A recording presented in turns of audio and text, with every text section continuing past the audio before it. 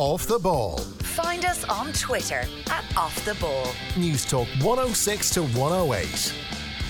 You're very welcome back. You're listening to our Saturday panel. If you've got any information you want to get into us this afternoon, you can text us using the text number 53106, or you can tweet us as well using the handle @OffTheBall. And I'm delighted to say Colm Keys, Jack Cooney and Wayne Kierans joining me in studio this afternoon. You're very welcome along, lads. How are things? Thank you. So we've got two current intercounty managers, two new people in the role, and Colm Keys with the Irish Independent. Colm, we might just start with you before we get into the grilling of the two new managers in studio here. National League starts this weekend. It doesn't have a lot of fanfare traditionally about the place, but there is a sense that when it comes to the football especially, it's probably the best competition we have on our doorstep. Yeah, and even the Hurling League has been a terrific competition because of its cutthroat nature. But I think when you're talking about the Football League, for a vast majority of teams, it is their barometer to see how are they improving, how far have they come back. And there are plenty of managers who would feel that it is really their primary competition, their best chance of even some silverware, depending on what division they find themselves. So it's a great barometer to test out improvement. Obviously, the merit-based divisional system gives you a great insight into where you really are. You need a bit of luck, obviously, too, to navigate with. Do you have 4 home games as opposed to 3? That's often a factor, and especially in Division 3, if you look back at the statistics there, you're more likely to win your home game. There's a 2-to-1 chance that you win your home game in that division. But yet, no doubt about it, since they reverted to a merit-based system after 2007, the league has really settled down. And I feel that Division 1 have maybe got away from the rest more than any of the other divisions. I think the gap between Division 1 and 2 is greater, and I think we may actually see that again if Donegal and Kildare. Now, I think Donegal will definitely go back up, but if Roscommon and Cavan come back down and Donegal and Kildare come back up, it will really reinforce that point that Division 1 are just so far away from everybody else. And that's maybe the downside of this league system is that there is that gap there. Having said that, I think there'll be great interest. It's September the 2nd since the All-Ireland final. That's almost 5 months without competitive action. Do you have withdrawal symptoms? Not really, a little bit. I mean, if you look at the crowds that have been at some of the games, some of the pre-season games, 11,000 at the McKenna Cup final, I think around 6 at the Meath Dublin O'Byrne Cup semi-final. I'm not sure what crowd was in Parnell Park. 7, great crowd too. And then I was at the Galway Mayo game, the Connacht League match, and again you're looking at 7, 6.5. No official figure given, but 6.5. So there's an appetite there for people to get back out. And obviously, there are 12 new managers as well, so hope springs eternal. 100%. And you would just like to think, imagine what would happen if you had league fixtures on in the middle of the summer, and how good the games would be if you matched the structure with the actual weather and the stuff like that. I should say congratulations, Jack. Jack Cooney, of course, if you're listening to us on the radio, Westmeath manager. As Colm mentioned, the O'Byrne Cup final last weekend. You won it, you beat Dublin. Like, obviously with Dublin, Jim Gavin was on the sideline. They've still got to get all their players back, but it is still a Dublin team fighting to get on that squad to go for the 5 in a row this year. So it was a bunch of hungry lads, a top-class team. How did it feel? Like, it surely must have felt like a feather to the cap immediately. It was great. It was great to win it. We didn't win it in 31 years, so it was good. And again, playing any Dublin team, and a lot of lads who would have taken the field last Friday, it's probably the biggest crowd they've played against to date. So it's a good experience for them. We didn't start out with any great ambition of winning the O'Byrne Cup before Christmas, but we just took each game as it came, and then when you get to the final, of course, you want to win it. So we were delighted to win it. Is it true you got a Garda escort to the game? We did. A nice treat. Good preparation for a big Croke Park game. Yeah, well, it's Friday evening traffic, and you need to get everything right in terms of your pre-match meal and all, to bring all the sports science stuff into it. So time is important, and you need to be in control of your time. So the Garda escort was a good way of doing that. I think sometimes there's too much of an emphasis to get over the pre-season too quickly, or to get over the league too quickly, certainly when it comes to, say, Division 1 and Division 2 sometimes, that ultimately when it comes to these sort of results, you got to take the wins on their merits as well and appreciate it for what it is. Yeah, absolutely. We were delighted to win it, and we've a lot of young fellas in training and preparing with us at the moment, and a good experience for them. And hopefully create a bit of a stir with the supporters in Westmeath, because they've been crying out for something like this for a while. So we'll take it. Absolutely. Sure. Wayne Kierans, you're the new Louth manager. You're very welcome to the studio this afternoon. Would you go along with the idea that the next 10 weeks or so, from your own perspective, is possibly the biggest 10 weeks of the season, especially when it comes to development in the future? Yeah, without a doubt, Colm nailed it. Really, it's the really only barometer we have of where we are at the moment and how we're going to improve or how we will improve. And obviously, due to the fact that we came down last year, relegated from Division 2, we certainly want to try and stabilise the ship. And it's the National League period for us is without doubt the most important period. There's no doubt about it. Yeah, like obviously we've kind of been blue in the face down through the years of talking about why that shouldn't be the case, and we can talk about championship structures all day, but ultimately if you talk about this being the most important part of your season, there is also the element of peaking at the right time. Whereas if you ask somebody in Division 1, they need to peak for July, August. Is it a case where yourself and your sports science teams are actually trying to get your teams to peak for whatever it may be, February, March, maybe the very start of April? Well, there's an awful lot of debate about that, but I don't think that there's necessarily any. Well, there's a knack of trying to peak twice. You know what I mean? You want to obviously be ready for this weekend for the intense period in the National League, but that's not to say that you can't restructure and periodise your training to regroup and peak again come end of May time. So I know it's difficult with the club demands, and April's designated as a club month now. It makes it even more challenging, but I think if you have your periodisation right throughout the whole season, there's no reason why you should be on a dip towards the championship because you had a good league, or however your league campaign may go. It takes a lot of work, obviously, but you're trying to peak at those particular times. What's the most challenging thing about being a new intercounty manager? Well, there's a lot of things really. I think from my point of view, it's totally different than working at the minor level. The minor level, and I noticed that Peter Keane and Kerry, and I would imagine the profile in his job would be a lot greater than the likes of mine, but he came from minor level and he described the difference between night and day, and I'd probably go along with that. Like there's an awful a lot more actions on you compared. Minor sort of goes under the radar, but it's just the amount of time and the amount of boxes you need to have ticked, and and the list goes on, and that's why we were saying that it's delighted to actually get to the games this weekend. Jack, obviously you've been involved with many senior intercounty setups. You've been involved with Paddy, been involved with Roy Gallagher up in Donegal as well. Has it surprised you in terms of actually being the manager how much extra time it takes, or is it have you taken it in your stride? I think what you need to do is make decisions, and move on to the next decision. And also, I'd be very conscious that you're dealing with a panel of players, and their time is precious, so you don't want to be wasting their time. So you're trying to maximise or get the maximum value out of their time. So I certainly think there's a lot of decisions to be made, so you just have to make them and then move on to the next one. Yeah, for sure. When it comes to the players and to their time, it is precious, and sometimes the players don't feel it's worth it or anything like that. Has there been any issues with you in terms of getting players to recommit for Westmeath this year? No, thankfully not. No, some players probably coming back at different starts than others. But response has been very, very good and very positive, and a lot of the younger players that come in then just are very happy to be part of the setup, and again learning from the older players that have been there for a number of years. So no, it's at the moment now it's pretty good. Yeah, that's interesting. Is that a culture that you tend to kind of persuade inside in the camp at the moment, that the younger fellas can learn from the older fellas, that sometimes it's better for a hands-off approach when it comes to what they can actually pick up in training? I think so. They're there all the time and we encourage it. And they're there preparing with the lads and training with the lads in the gym, on the pitch and so on, in the video room. So it's unusual now for a player to come in first on his first season and make the team or make a big impact. But there are exceptions to that, I agree. But typically now that they're coming in and they need to get blooded in for the first season or two, and then they can establish themselves in the team. Colm, we've been speaking there over the last couple of minutes about the idea that this is a huge few weeks for teams. Probably anyone outside of the Elite Six or so that actually have designs on winning Sam Maguire could potentially be the biggest part of their year. There are designs on the two-tier championship over the next couple of weeks. Are they still in place? Because I know everything's got overshadowed by the rules. Put off till next year. What is the exact? It's put off. There are probably two possible scenarios that they're looking at. One, and obviously the provincial championships will stay in place.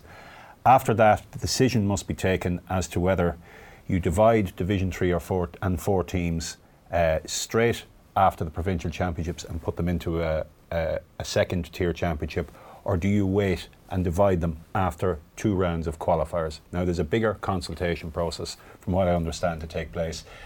My understanding was that it would have been decided at this Central Council meeting gone by last weekend as to what they were going to put forward to Congress, but from what I gather, it's not on the agenda this year. So we're waiting another 12 months. Consultation later in the year. It could possibly be at a special Congress in September, possible. I don't know yet. Maybe with some of these current rules could be brought into play at a special Congress, and maybe then. But there will be a longer consultation period with counties and with players, because it seems that 60% of players polled are now in favour. I think 60%. I don't think we got the breakdown of who they were in terms of what teams they played for, though. Not sure, but I do detect that there is a slight mood change from where it was a few years back towards a second-tier competition. There is a change back. Certainly speak to the likes of Michael Quinn from Longford. He's favourable, I suppose. Obviously, he's only one, but Leitrim would also be in favour. I'm only picking out here, but there is. And certainly from the Gaelic Players Association, their feedback was that players in that division, those 2 divisions, would be more favourably disposed. But whether the cut comes after the provincial championships, which was in place in 2007 and 2008, I think, when Wicklow might have won it one year. 07, 08, I think they split, and there was only 3 rounds of qualifiers, and it didn't really work out. So whether that comes after 2 rounds of qualifiers, that's the decision. That's what's on the table at the moment. That could change with consultation, there may be, but there is a more of a move towards that. I'm not sure how, you're both in Division 3, obviously you have ambitions to go up, how that would suit. Obviously, I would think the majority would want to stay in the mainstream competition for as long as possible, and then maybe cut to a second tier after 2 rounds, I suspect. But that will lead to more games. I mean, if you base it on last year's championship, you could have 11 more championship games. So you're throwing 11 more championship games into the mix, albeit you're still aligning it with a mainstream championship in terms of when you fix them. But it is throwing more games into the intercounty. It's just more work for GA writers, that's all. It is, and obviously it increases. I mean, they've increased in football by 8, obviously, and this could be another 11 potentially. I'm not sure how it's going to work out. And there are many more games in the hurling championship. I think up to 16 when you go through. So there's more games. So it is ironic that 2 years ago or 3 years ago, when GA set out to try and restore the balance between club and county, that one of the solutions has been to increase the number of county games. It's just the way it's worked out, and it's not ideal. No. Wayne, what do you think when anybody mentions a 2-tier championship? Well, I definitely think everybody should have a shot at the big one, whether that's provincial or the All-Ireland qualifier. So if that would stay, in place, I'd be in favour for that. But I think it's difficult to gauge the appetite about if you do go out, if you lose your first 2 qualifiers. It's difficult to gauge the appetite of where you want to go on further, or whether you have the appetite in terms of where clubs be pulling up players, and they, as soon as legacy wise, like in our county, as soon as Louth's finished, they want the club championship to run off straight away. So I'm thinking how that would work logistically in my own county, but I think the opportunity for the more games would be welcome, as long as they're promoted right and they're given the standing that they really deserve. That's the key point. How do you do that? Well, Colm mentioned there, if they run them all off at the same time as the main All-Ireland series, maybe have double headers, and I'm not sure the logistics of that, how that would work, but you need to promote these games, and you need to make sure that these games aren't forgotten about, basically. There is a chapter that it could fall into the old Tier 2 championships, which were, of course, kind of gotten rid of fairly quickly. All the proposals are fairly reminiscent of that, aren't they? I'm not sure, is there an idea that you can come up with until you actually see it and you actually work on it over a period of time, that you actually have the Tier 2 championship and it becomes a brand of its own almost? Yeah, exactly. It's going to have to develop its own sort of culture. I remember the Tommy Murphy Cup was one of them a long time ago. I remember Louth winning it actually in Croke Park. So, I think there's if it's developed right, I think there could be an appetite for it. But I go back to my original point: is how are we going to fit these extra games in around the club schedule? And I think that's the real thing that's going to cause nightmares for fixture secretaries around the country. And it goes back to the wider point then, which is a major argument or a major discussion about the whole calendar of how we're going to, develop that. So, but as a Louth man, I think what's going to benefit Louth football is more and more games against top opposition to learn. Okay, we mightn't have that many wins against the top teams, but as long as we, are competitive, we're improving, and that'd be key to me as well. So I would like the old structure to stay in some sort of place. Jack, what do you think? Yeah, I'd agree with Wayne there. Stick with the old structure and then split it. But I think it needs to be supported and it needs to be marketed properly. And I think there has to be a long-term commitment to it then as well, both from the administrators and from the counties. So, and I also agree with Wayne as well. Where does the club fit into all of this? Then it becomes a debate on is the club season getting pushed further and further towards Christmas or towards the end of the year? And I don't think that's fair either. So I think there's a lot of debate still to be had on it, but at the moment, give us a crack at the championship proper, if you want to call it that. And I don't have a problem then going for another competition, but commit to it, give it its proper value, and definitely recognise it. I think that's probably why it's been pushed back to later in the year, so that there is a better consensus taken from managers, players, other stakeholders to see how best it could work. I think the preference would be for a cut after the provincial championships. They would feel that would... Are we married to the idea of the provincial championships? Well, in the short term, yeah, and maybe even in the mid-term, long term, I think the way demographics are going, I think they'll be obsolete in a number of years. I couldn't say how long, but the population flow is from west to east and from north to east, and I see a situation in maybe a decade, I don't know, maybe even shorter than that, where just some counties know they have no chance of winning the provincial championship, and that'll happen in the east too, because obviously it's hard to see. So many counties are locked out of winning a Leinster championship in the short term, I think, and that's reality. There's no getting away from that. Dublin have such a strong hold on it that it could force change if they continue to win their provincial championship at ease, and if Kerry continue to win it at ease as they have for the last number of years, you could see change down the line. I don't know where. Obviously it's been teased out to maybe 4/8 divisional structure, something like that, but it's an annual argument that keeps on rolling and will continue to roll. And by the sounds of things, it's going to come back in full flow at the end of this year. I would think so. It did kind of go under the radar, as I mentioned at the start of this discussion, because of the rules over the last couple of weeks. It's been such a big topic over the last 3-4 months, really, at this stage, as to whether or not the hand pass rule would make it, and then eventually it didn't make it. How difficult has it been for you, when we might start with you, in terms of trying to coach a team to get ready for the O'Byrne Cup, for the National League, not knowing what rules would be in place? Yeah, it was very difficult actually, and it was very difficult from my own personal point of view to coach at all, when you're used to coaching for so long in terms of the old set of rules, and then having to go into an O'Byrne Cup when you're in a new job, when you're trying to get a panel together and you're trying to get your head around these rules, and then, as you say, we weren't sure they were definitely going to come in, so we did do a little bit of work on them. We didn't obsess over them. We took the chance that the hand pass rule wasn't really going to affect our National League, and thankfully that has turned out to be the case. Right, so you didn't practice with it at all? Well, we did practice with it, but we didn't obsess over it. We our condition games were still based around, let's say, the old set. But did you, Jack? Did Westmeath practice with the new rules? I would say initially for the first game or two we did, for sure. Did it consume all our training? No. Again, focusing on condition games where you'd be going over and above 3 hand passes. Yeah. But then you'd address it closer to the game and the other rules as well. We would have probably kept. Again, we made a judgment call on it, and we thought what rules were going to stick and what rules were not going to stick, and we tried to focus in on those. But certainly the 3 hand pass, we weren't sure whether it was going to stay on, so we didn't implement it an awful lot in training, to be honest. Do you think it would have changed your mindset as a manager? Yeah, I think it definitely would. I definitely think you would have had to come up with different ways to build your phases, to do different things in your game, to build your attacks, to how you defend. I thought it would have had a massive impact, but I don't necessarily think it would have had a positive impact on the game overall. For me, it goes back to the situation where the steering committee want to reach an outcome of a certain amount of things, but there's an awful lot of other people, an awful lot of stakeholders don't want the same outcome.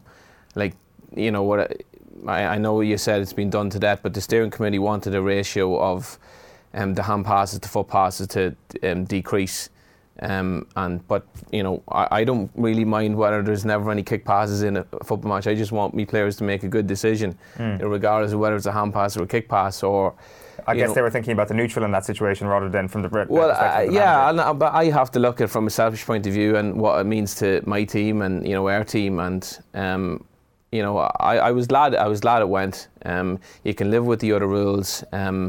Even though I think the rationale behind some of the other ones I don't particularly agree with either. Like the sideline rule, the rationale behind the sideline rule and kick is to create more contested possessions.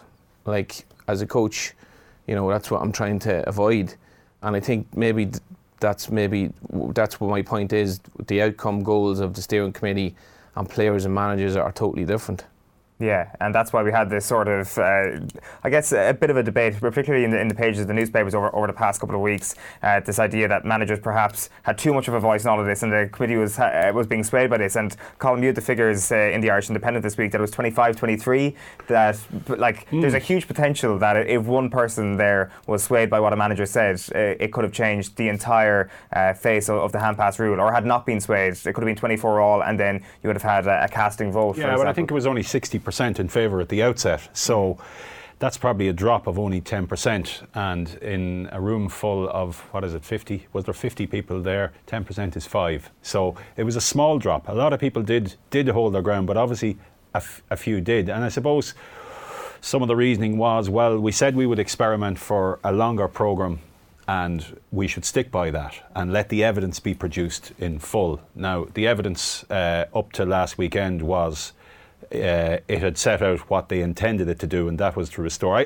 I don't think at the outset it was to do anything about the blanket defence. Maybe that was a consequence of it, but there was on average 100 more kicks in a game and 100 less hand passes in the game. Now, Wayne said he doesn't mind what that ratio is as long as players make good decisions, and I suppose the committee were coming from a different viewpoint. Is how does a game look? Now, you might say some of those kicks were back passes. There was a 5% increase in back passes, and that's inclusive of the volume of kicks, and some of them are very short kicks as well, and that's all accepted. But I think when so much analysis went into it at the outset, that I just felt that the experiment, and maybe it was going nowhere, and accept that too, that maybe it was going nowhere and maybe not having the desired impact as well. But it was doing what it set out to do, and that was to restore the balance between hand passes and kick passes. And I think if you ask spectators, maybe it was. And look, I think the issue is if you could have restricted the hand pass in a certain area of the field, and that's the middle third, where a lot of the pedestrian hand passing chains obviously slow up a game. And that's because of defensive alignment. And you could have let it flow limitlessly in the final third. But you're asking referees, and I think ultimately referees, the task in counting hand passes was too great and too challenging, even though they were only missing, on average, according to Rob Carroll's statistics, 1.6. The average was too great, and it was denying goal chances too. And that was the anecdotal visual evidence that maybe managers were basing it on as well. But when you go to that amount of work and you abort an experiment not even halfway through, I just feel it's a lost opportunity maybe to analyse and see how other trends are developing. Yeah, you definitely can't blame I definitely can't blame your perspective, Wayne, because you are an intercounty manager. It's not up to you as to how a game looks. I'm sure, Jack, you're on Wayne's side of the fence here, that you don't care what the brand of Gaelic football is. Maybe you do on a neutral level, and when the season is over you will. But for now, all you care about is Westmeath and winning games, and you don't care how many hand passes that takes. Yeah, exactly, and again it goes back to that decision making that Wayne mentioned earlier, and that's what you're looking for, improved decision making, and that's what you're training for. And it'd be interesting to go back to Colm's point. I'd like to see a breakdown on the additional kick passes, because to me a lot of them were short, 2 or 3 metre kick passes that you don't coach, and you're not coached. You don't coach them from a very young age, so kind of goes against the game itself. And then there's an awful lot of just kind of checkered decision making where you're in the attack and then you have to stop and come back. Just takes the impetus out of it. So, but look, the new rules are there now, and we'll go with them in the league. Yeah, and I might be naively hopeful here, but I think the offensive mark in particular is going to be one of these rules that we look back on and say this should have been the rule we were getting excited about, not the hand passing rule, because this is the one that can actually affect real change. And I'm not sure if you're reading the Aidan O'Rourke coaching column this week, but he kind of put it down into 3 big changes that could happen as a result of this. And one of the changes that he mentioned, which I didn't even think of, was perhaps the changing of the role of the midfielder, that suddenly the athleticism isn't the most important thing. It'll still be important, of course it will, but the kick passing ability of people in the middle third will become vital. I'm not sure if that's something you've been working on in training. Yeah, well, I think the interesting thing for me about the offensive mark, and Colm mentioned it, how difficult it was for the referees to officiate the hand pass. I think it's more difficult for the referees to officiate that one because he's an awful lot of variables to cover. Where the ball was kicked, has it been kicked 20 metres? Has the player decided he's going to take a mark or he's going to play on? I think that's a little bit of grey area that has to be cleared. I think we've seen that in the McKenna Cup game where there's a possibility everybody stops and then he plays on. So, but I think overall in the game, and you're talking about the role of the midfielder. I think there's an opportunity there certainly to stretch the game more, so to make you go from middle to front a little bit quicker possibly. And again, it comes all the way down to what your game plan is and how you want to build your attacks. But it's something I certainly can live with, and I wouldn't be against it at all. We've done a little bit of work on it. We've good guys inside that have good movement and good ball winning ability. So, that one will be very interesting and something that we'll see. Yeah, I would agree. I think there is a grey area there as to whether a player, at what stage does he, when the mark is awarded, at what stage does he decide? Does he play on? Does he take a second? And I think that's going to be very, very hard to adjudicate for referees too. Just as challenging, perhaps. Yeah. I think there'll be more emphasis on it now. One of the interesting findings of the review was that it was felt that defences spread out a lot more to cover so that they didn't give away cheap or soft marks. So that maybe stretched defences a bit more, perhaps. I don't know whether you would have found that they spread out so that no one was loose and no one picked up a soft mark. So I don't know whether that's a consequence of, and maybe that will help maybe to tease out and untangle mass defence. I think the delivery of the ball from the middle third is going to be important as well, because we probably look to hit the space, so it's the bounce pass into the moving forward, where now you're looking to hit the player or hit to where the player is running to so they can catch it. So it's a different mindset there. Yeah, I suppose the counterpoint to that is that you don't want to give the defensive mark away either, so hitting the space at least avoids them picking up the mark. So I guess I've talked myself out of this point that it could actually change the game a small bit. It goes back to the player's decision making again. Regardless of what people, whether people like it or not, the managers and the players have this possession mentality where they don't want to give the ball away, and that's probably why the whole discussion of the passive hand passes and stuff came about in the first place. Everybody is obsessed with possession-based game, and I don't think there's necessarily anything wrong with that, and that's why it goes back to what I was saying. I don't think there's that much wrong with the game that needs so much changing. Like, if just an example I have in my head is how Dublin closed out the All-Ireland final last year. They were in an attacking situation, they kept possession all the way back to their corner back and come all the way back up again. Also, as May was trying to win the game at the most crucial phase of the most crucial game at the most crucial time, they were making fantastic plays. So you enjoyed that? Yeah, I think that's brilliant football. You know what I mean? So it's all subjective. Yeah, well, that's it. Beauty is in the eye of the beholder. Yeah, I think the offensive mark has definitely scope for to have a positive impact in the game. So I think we'll see how it goes. Yeah, for sure. You're listening to the voice of Wayne Kierans, the new Louth manager. You've also got Jack Cooney of Westmeath and Colm Keys of the Irish Independent with us in studio this afternoon. If you've got anything you want to get off your chest, you can tweet us at Off The Ball or comment on the stream. If you're watching on Facebook or on YouTube, you can text us as well using the text number 53106. Wayne, I wanted to ask you a very simple question, and I'll ask you in a moment, Jack. What is the role of the inter-county manager at the moment?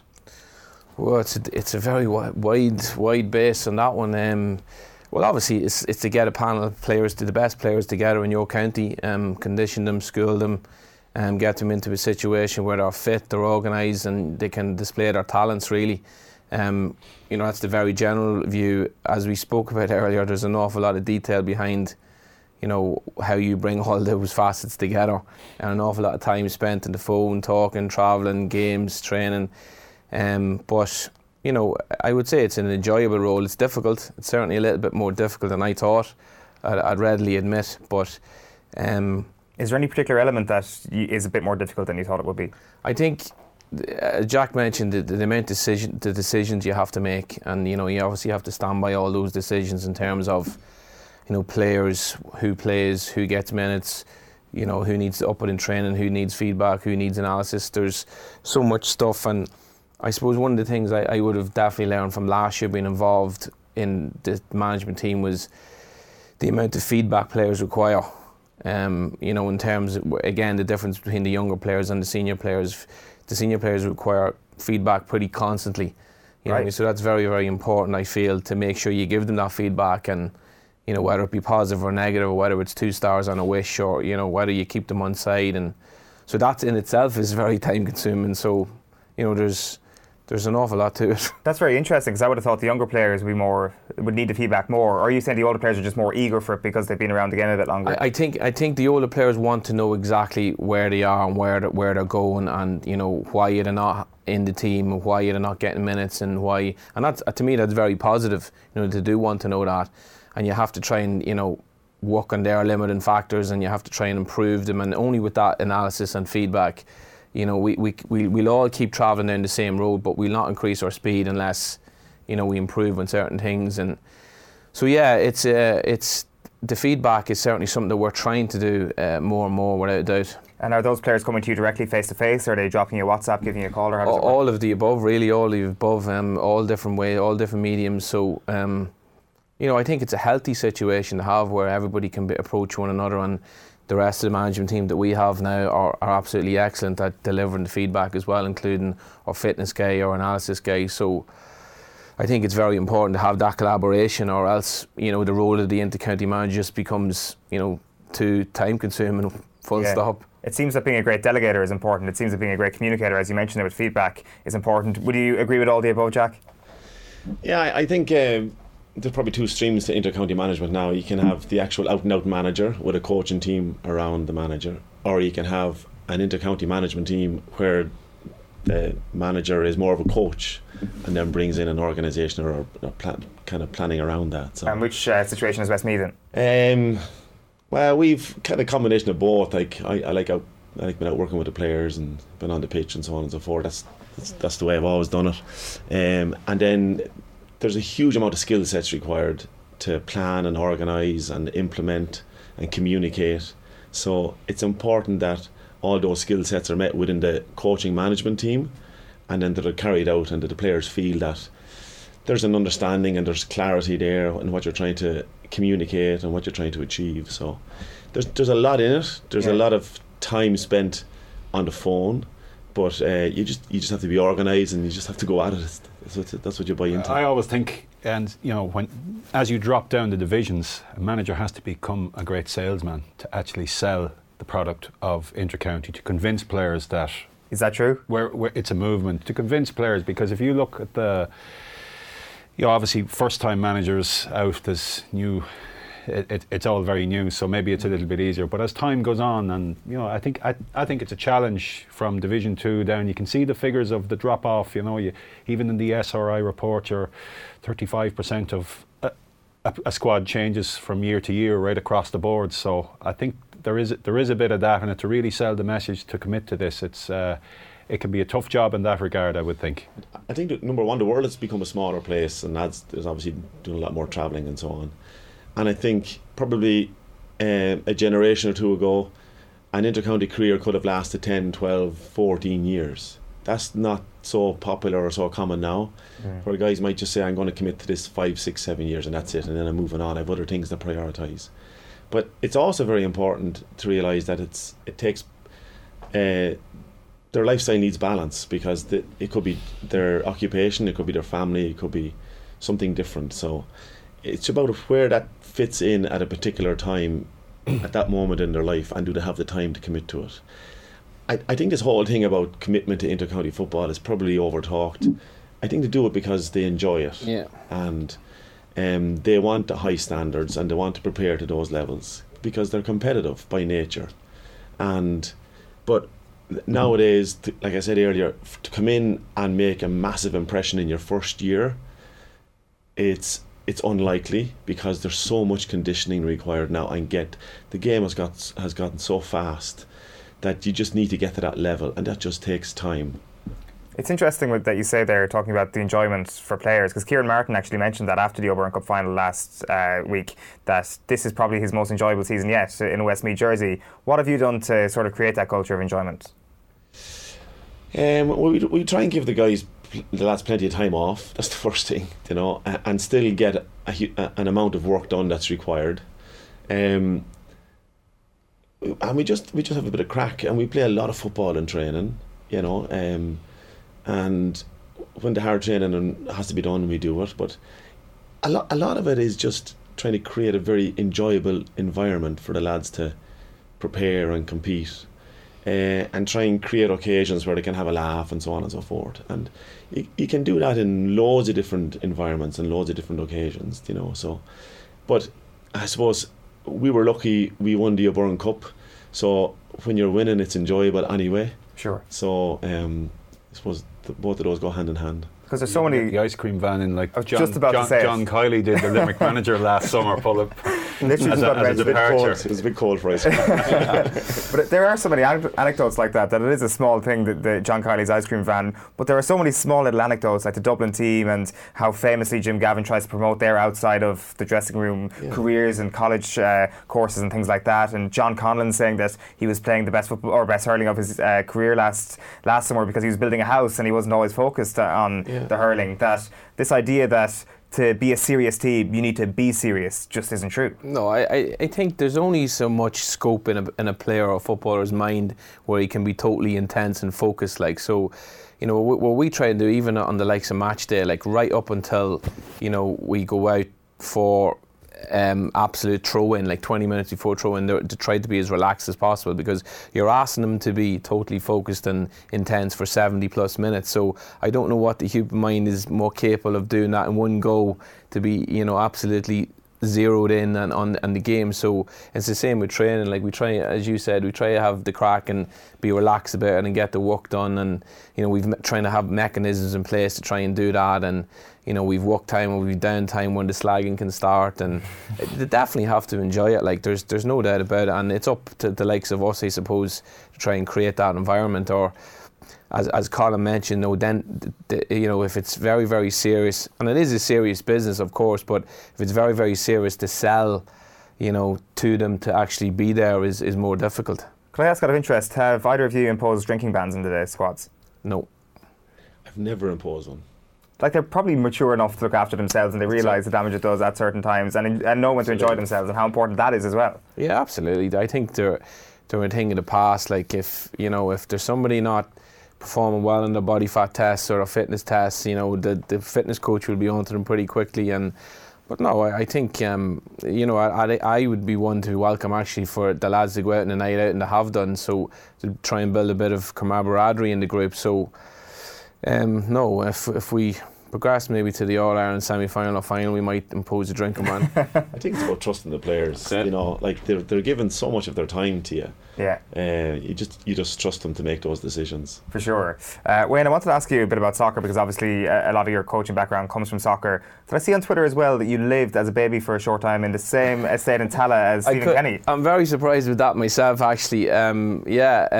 Stephen, I think it was an interview with Paul Kimmage, which I found very, very good, fascinating, actually. He, just before I started primary school, myself and my family, as my dad was working in Tala, we lived in Millbrook Lawns. So then, of course, Stephen Kenny comes out and says he grew up in Millbrook Lawns. I just thought it was fascinating. It'd be nice if your managerial career followed the same path as him. Because it's interesting when you think about that, and like the piece that was written at the weekend. I'm not sure how long in Millbrook Lawns did you just before I started school, so I think it was up till 4. Right, okay, because he talks about the stigma of being attached to Tala in the 80s and stuff like that. So you wouldn't call yourself a Tala native? I wouldn't, no. When people slag me about being a culture, I say I'm born in the Coombe, like, so I really am a dub, like, but like my auntie, I spend an awful lot of time in Tala because my auntie's still there, and I would never have thought there was a stigma involved with Tala, but I don't know. Yeah, because it was interesting that you mentioned that, because obviously you're big into your soccer, you're big into, I think from just listening to you on the Louth podcast, This Is Louth podcast, podcast, it seems that you've got a great interest in other coaches from other sports as well, and I guess that just helps that you've had a cross-pollination of sports in your own coaching career. Yeah, sure. Like I'm a soccer fanatic. Like I've always been 50-50 through when I was playing, and not to a great high level or anything, but when I was playing, you know, I always loved playing soccer at university and club level, and I actually did start out coaching in the soccer front, so I definitely think you can learn. There's no doubt about it. Like at the end of the day, the dynamics, you know, different game obviously, but the dynamics can be very similar in coaching points. Do you look at someone like Jim McGuinness and think that's a great moment for GA coaches? Fantastic guy. I'd love to meet him at some stage. Very, very progressive man. I know people mightn't be that au fait with his style that he introduced, and actually an awful lot of people copied it, but it just shows you that his coaching mind and his philosophies were top notch. You see where he is now. Like he's, you know, professional soccer coach. It's interesting that we spoke a few moments ago about the idea of WhatsApping to players and chatting to players and stuff like that. I think certainly from reading Jim McGuinness's book, that was probably the first manager who really took that role on and immersed himself into it. The amount of time that he said he spent on the phone actually talking to the players, and almost the idea of the intercounty manager, which is what this slot started off as, becoming almost a psychologist, but without kind of getting into the science of it, a kind of a friend for the players in a different way. Like, would you agree with that he was a sort of pioneer in that respect? Definitely. Like you can add that to your role of duties for an intercounty manager, a psychologist as well, and a counsellor. Some stages. I think he was pioneering in his playing style. Now maybe somebody in the past, and there was distant past, maybe had similar ideas, but from my idea of watching coaches, he definitely was pioneering in the way he set up, and ultimately he proved successful to win All Irelands. But I think he's definitely somebody that we could all look up to and learn from, definitely. Yeah. Jack, I saw a quote from you recently saying that good defensive coaching is never recognised. I dare say Wayne would appreciate good defensive coaching. He appreciates Jim McGuinness big time. It is an interesting phrase, though, isn't it? It's an interesting thing to say because it's true. It is good defensive coaching. Doesn't tend to just not get recognised at the moment with the trend of media. It actually tends to get slaughtered. Yeah, there seems to be a negative term associated with defending or blanket defences or whatever. I think it's tactically intriguing, to be honest. And it's a game of wits, and it's about holding your nerve, and it's about if and when you get the turnover, what you do there. So a lot of teams now are coached with the ball, without the ball, and I think the whole philosophy of the game has changed over the last number of years, where you're now defending as a team as opposed to defending as individuals or responsible for a particular player high up the pitch. So and I'm fascinated by all of that. I think it's really, really exciting. And would you, as a coach, or your coaches working underneath you, do a lot more sort of one-to-one training in terms of your defenders, in terms of tackling, in terms of that technique, or is it more as a unit, as a defensive unit? Typically as a unit. You try and get everybody on the same page. They should have that skills by senior level. Yeah, and make those decisions collectively, whether it's a small group or a larger group or whatever. So, and again, it's setting it up in training. It's about one particular mindset with the ball, one particular mindset without the ball. But if I was to say two people who've changed the landscape of football over the last number of years, Jim McGuinness is definitely one, and probably Stephen Cluxon is the second one. Yeah, for sure. There's no question about that. Colm, do the media give too much of a hard time to defensive coaching? I don't think so. I mean, it depends what element of media, but I wouldn't see any issue with it as long as the transition or the change from defence to attack is quick. I think that's the important thing. If that's laboured, otherwise it's hard to watch. You know, if it's laboured, it's hard to watch. I'm only talking from a spectator's point of view. People appreciate good defence just the same way as they would appreciate good attacking, as long as the movement out of defence is quick. Maybe it'd be helped if they had to kick past the ball every 3 hand passes. Would be a help, and obviously that's better on the eye than a hand pass. I would feel that from looking at it, but that's again, I appreciate the difference in where the lads are coming from, and when you're standing in the middle of a training pitch, it's obviously different. Yeah, Wayne, we obviously don't want to, and same with you, Jack. You don't want to give away anything here, but in terms of your philosophy, I think you're pretty free to talk about your philosophy at the outset of the league. You mentioned that on that This Is Loud podcast as well. I think I've got This Is Loud podcast, just to give them a plug. Yeah. It's a really good interview if you want to check it out. You talk about attacking to a cost with the Louth Miners, which I thought was a very interesting phrase that you've probably learned from being a bit too gung-ho previously in your career. What's the biggest takeaway from that, to attacking to a cost? Well, Colm just had to mention there the speed from defence to attack, but sometimes people forget about the speed from attack back to defence, i.e. the attack to back to defensive transition, as in coach speak. But yeah, you have to get the balance right. There's no doubt about it. You want your speed going one way, but you have to make sure that you know when there's a we call it the reaction and recovery. You know, there's a phase that goes on in the mentality of footballers that I feel is more difficult to go back to the defensive situation rather than attack. When we win the ball, everybody wants to attack, but sometimes when we lose the ball, everybody doesn't want to do their work in defence. And so, you know, you have to really program the players to really recognise that. And you know, so whilst you want to attack as much as you possibly, you don't not let it cost you at the back. Like, so it's about creating that balance, and that takes an awful lot of work actually. You mentioned another very interesting thing on that podcast. It was about Dublin. I did want to get into Dublin a small bit, but I think we're kind of out of time. You said about when the Dubs concede scores. So when I kind of look at the teams who've had good success against Dublin in terms of their kickouts, I kind of thought, certainly from Kerry in 2016, they tended to push up after every score. But you've noticed a different quirk in how Dublin set up on their own kickouts. Yeah, well, not necessarily on their own kickouts, but in terms of if they concede a couple of scores in a row, you know, their shape is totally different. And you know, if some elements of the media are given out about certain teams saying that they have 14 men behind the ball, they need to recognise that the likes of Dublin would have 14 men behind the ball at certain stages in the game, and that's because their organisation is so good, and they're programmed to react in certain ways at different instances of the game. And again, that takes an unbelievable amount of work to get that right. And you know, I find that fascinating. I find it amazing the way the coaching team and the manager has been able to deliver that to the players. So you know, you were talking about learning from Jim McGuinness. You could definitely learn. If you went to Croke Park every Dublin game, you'd certainly learn. There's no doubt about that. Did you pick up a few things from the Oberham Cup final that you could apply if you were to come up against them this summer? I know it's a completely different team, completely different manager indeed, but like, I guess even just from studying what they had done in the previous weeks, I'm sure there are a couple of similarities. I think it'll take on a completely different dynamic if we were to meet them in the summer, and you'd take that on its merit. And obviously I hope a lot of those players that played in the Oberham Cup go on to make it, and see how the summer goes for them. But it'd be a completely different team, completely different game. The way you'd approach it and manage it, for sure. Can you think about them at all at this point? Is it just too dangerous a beast to kind of have any sort of focus on, particularly when you've just got the league in front of you?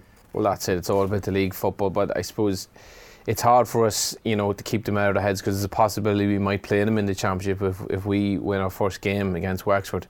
So, you know, it'd be fantastic to play them. Obviously, I would welcome to play them, but obviously, as you said, there's too much football to be had between now and then to even think about it, really. Yeah, for sure. Well, it's been great catching up with you lads. Colin, thanks a million for coming in as well. You're off to Monaghan against Dublin this weekend. Yes. And before we came on air, I should say, Colm Keys listed off every single National League fixture that was happening this weekend without a sheet of paper in his hand. So that's incredible. What's going to happen in that game?